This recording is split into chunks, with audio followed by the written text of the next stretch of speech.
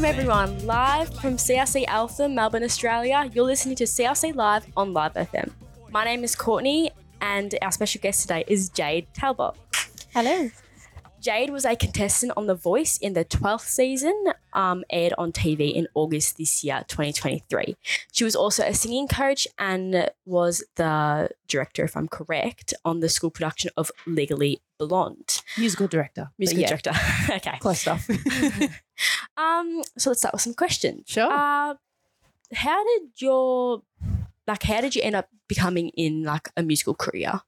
Well, I guess I started in high school about your age, actually. In year 7, I started getting singing lessons. Or first I joined the choir. Yeah. I had no idea that I could really sing, and then kept doing singing lessons and piano lessons, and got to about year 11 or 12, and then I auditioned for VCAS, which is the Victorian College of the Arts Secondary School, and I got in Oh, nice. for year 12. And when I thought once I got into there, I was like, oh, maybe I've got a shot at doing something like this professionally. And I just always thought that I wanted to do something that I was passionate about and that I loved. Yeah, so I just stuck with it. I mean, if it's what you love, you've got to stick with it. So you obviously did a bit of work here at CLC. Yes. Exactly what did you do here in So I was the vocal tutor and the choir director for 3 years. I started in 2020, I think. Oh, COVID. Yeah, COVID time. So I was here for only a few weeks, and then we went into lockdown, and I was teaching everybody online. Oh, that's hard. Yeah. Singing lessons were probably one of the easier ones to do online, because I would just send my students their backing tracks and then get them to sing from home. And it was a crazy time. And then obviously we came back, and I worked with the choir, and then I worked with the production on Legally Blonde, and just had my individual students, and it was amazing. That year was a hectic year, and I choose not to remember it. Some people might know you from obviously The Voice this season. Could you explain a bit about your experience? Yeah. So I actually I applied to audition the year before in 2021 and didn't get through. And then they emailed me and said, oh, you should audition again.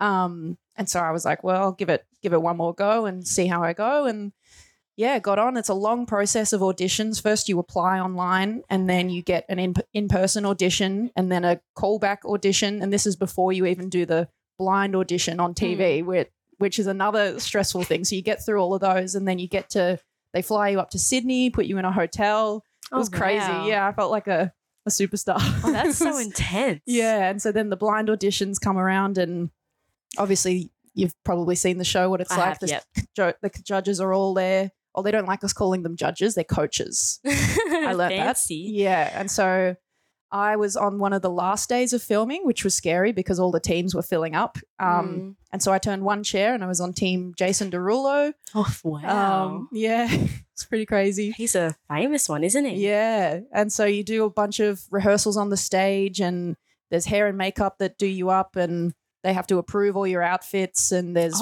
interview filming, and my dad and my brother were my on-camera support people, and neither of them are very fond of being on camera, so that was funny. Overall it was an amazing experience. Just to be able to turn a chair I was shocked. And then I got to go back again and film the callbacks and the ultimate callbacks, and all the people I met was probably the best part of it. I think. That's such a nice experience. What was the hardest part of that whole time? It's very hard on your mental health, I think, because you're constantly thinking like, oh my God, everyone's going to see this. Like, what am I doing? What am I wearing? How do I look okay? Do I sound okay? And the cuts of the songs are so short. Like the longest one was the blind audition, which was 90 seconds. Oh, they're that short? Yeah. Oh, then the callbacks and the ultimate callbacks were both 60 seconds, so a minute of singing. And so you've got to cram all of this stuff into like a tiny amount of time. Just the pressure, I think, was probably the hardest part. Like by the time I got eliminated, I was pretty ready to go, to be honest, because it was such a good job. Oh, thank you. Thanks. I tried. No, it was awesome. What song did you choose for your first audition or the rest of your auditions? Like, did you change up, say, the genre or for when I applied for the show? Or applied, but also like your first few in like on TV? Yeah, yeah. So the video I sent in was a cover of "The Winner Takes It All" by ABBA. Lovely. It's actually on my YouTube channel. You can check it out. I was really lazy and just used a YouTube video that I'd already recorded. And then what did I do? I think I went in and did Tennessee Whiskey by Chris Stapleton. I haven't heard of that one. Oh, it's a good song. Just check it out. I will check it out. And I think I sang "All I Ask" by Adele. And then I went into another room, and in their initial application, they ask for a big list of songs that you like to sing, and the Celine Dion song was on there. Yeah. And they got me to sing that, and then they were like, "We love this. This is great." And ended up being my blind audition song ended up being "It's All Coming Back to Me Now" by Celine Dion. Song. It's a hard song. It is a hard one. It's a hard song. No, "All I Ask" is definitely my favorite that you did. What training did you go through to become a singer? Well, obviously, like I said before, I did a bunch of singing lessons in high school, learnt off a bunch of different teachers in my school, and then I started going to a vocal coach outside of school, and I just couldn't stop singing, really. And then after VCAS, I got into VCA and studied jazz music for 3 years. So I did a Bachelor of Music, which was 3 years of pretty intense practice, I guess. And just never stopped, really. Like, the best thing about singing is you can do it anywhere. You don't, like, if you're playing guitar or trumpet or something, you have to be somewhere and set up. Whereas singing, I can be practicing in the car, in the shower, right now if I wanted to. Like, I just didn't stop practicing. And the uni experience especially was a great time for me to get a lot of great feedback, and performing was the thing that probably took me to the next level. The more I performed, and I started working in wedding gigs as well. I'm actually playing a wedding gig later today. Oh, nice. And just performing all the time that's the scariest part. And once you get over that sort of barrier of like, oh my God, people are listening to me sing, then you get better and better at dealing with those nerves. And I think after doing so many gigs and weddings and original gigs and all kinds of performing around Melbourne and stuff, it kind of gave me a bit more confidence to then go to the show and step it up, I guess. I feel like singing is such an easy thing to do, just like anywhere or everywhere, because it's just sort of like you can go I can just sit over there and, as you said, start singing. So it's just like such an easy thing to sort of do wherever you want. Yeah. What setbacks or challenges have you overcome, and how have you gained resilience from that? Oh, I guess growing up in a not very musical household, my family are pretty working class, I guess, and none of them are super artistic or, like they just have normal everyday sort of jobs. And for a long while, both my parents were kind of like, oh, the music's good and all, but when are you going to get a real job kind of and make some money? And it was hard because I had their voices in my head all the time, kind of like second guessing myself as to if I'm making the right. And I still feel that to this day. I'm 26 now, and I still have feelings of like, what am I doing? It doesn't really stop. I think the older you get, and I don't know. I think you just have to do what's right for you in the moment. And my parents are now obviously very supportive, especially after being on TV. They're like, oh, well, that's pretty cool. Like, and I make a living off of music now, and they support me with all of that. But I think, that's probably the only thing. I just, and growing up in the country too, I guess, like, I grew up in Gippsland, and I don't know, out in the country, it's even harder to find opportunities for artists. So a lot of us end up leaving and going to Melbourne or going to Sydney or going overseas to find an artistic career. That's actually exactly how I sort of felt as well, because again, I do all the singing, all that myself, and my parents were always sort of like, when is this all going to take off? And I'm showing them that it will. So I think they've started to gain a bit more, as you said, like sort of passion in that it's going to get me somewhere. But of course, hopefully they take on that forever. Yeah. But if you're just tuning in, you're listening to CLC Live on Live FM, live from CLC Eltham in Melbourne, Australia. Hi, my name is Courtney, and our special guest today is Jade Talbot.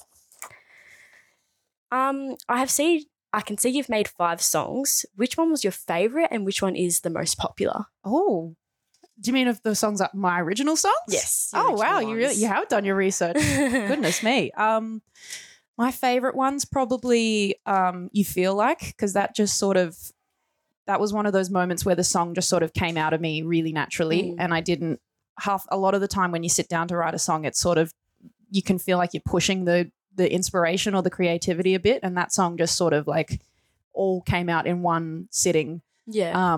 And I think I like the lyrics the most, and it's probably got the most like emotional connection for me. And then I guess the most popular, a lot of people like Grey Bed because it's really boppy, or Dream About You. Yeah, nice ones. Yeah. They're very nice. Thank you.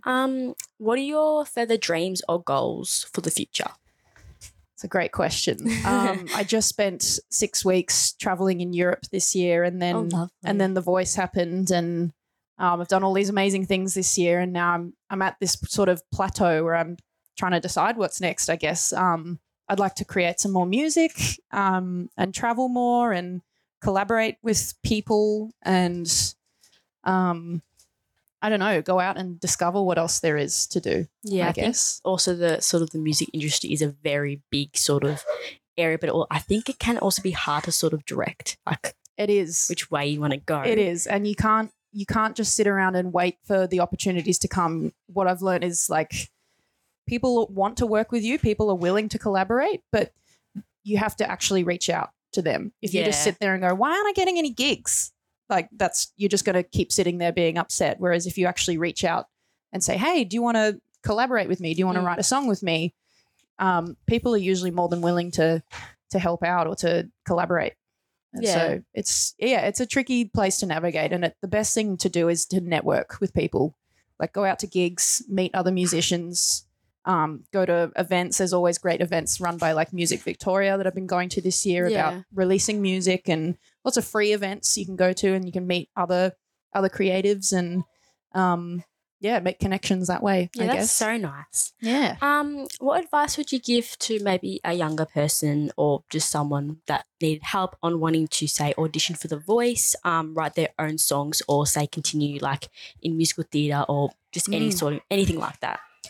Well, the biggest thing I would say is to don't stop practicing. And even if you get a no or you get turned out at an audition, keep perfecting it. Because, I've had a lot of no's in my life and in my career, and it hasn't stopped me. And with The Voice, make sure you have a good video with good audio and something that shows off your voice, and you look good, or you look like yourself. And The Voice is not an easy thing, and there's no rush to do it, I would say. I don't know if I had done it as a teenager, I don't know how I would have coped.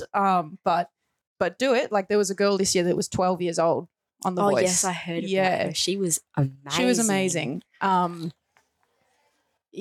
Music theatre, again, acting lessons, dance lessons, singing lessons. Just stay dedicated to it, and no matter what anyone tells you, just keep working on it.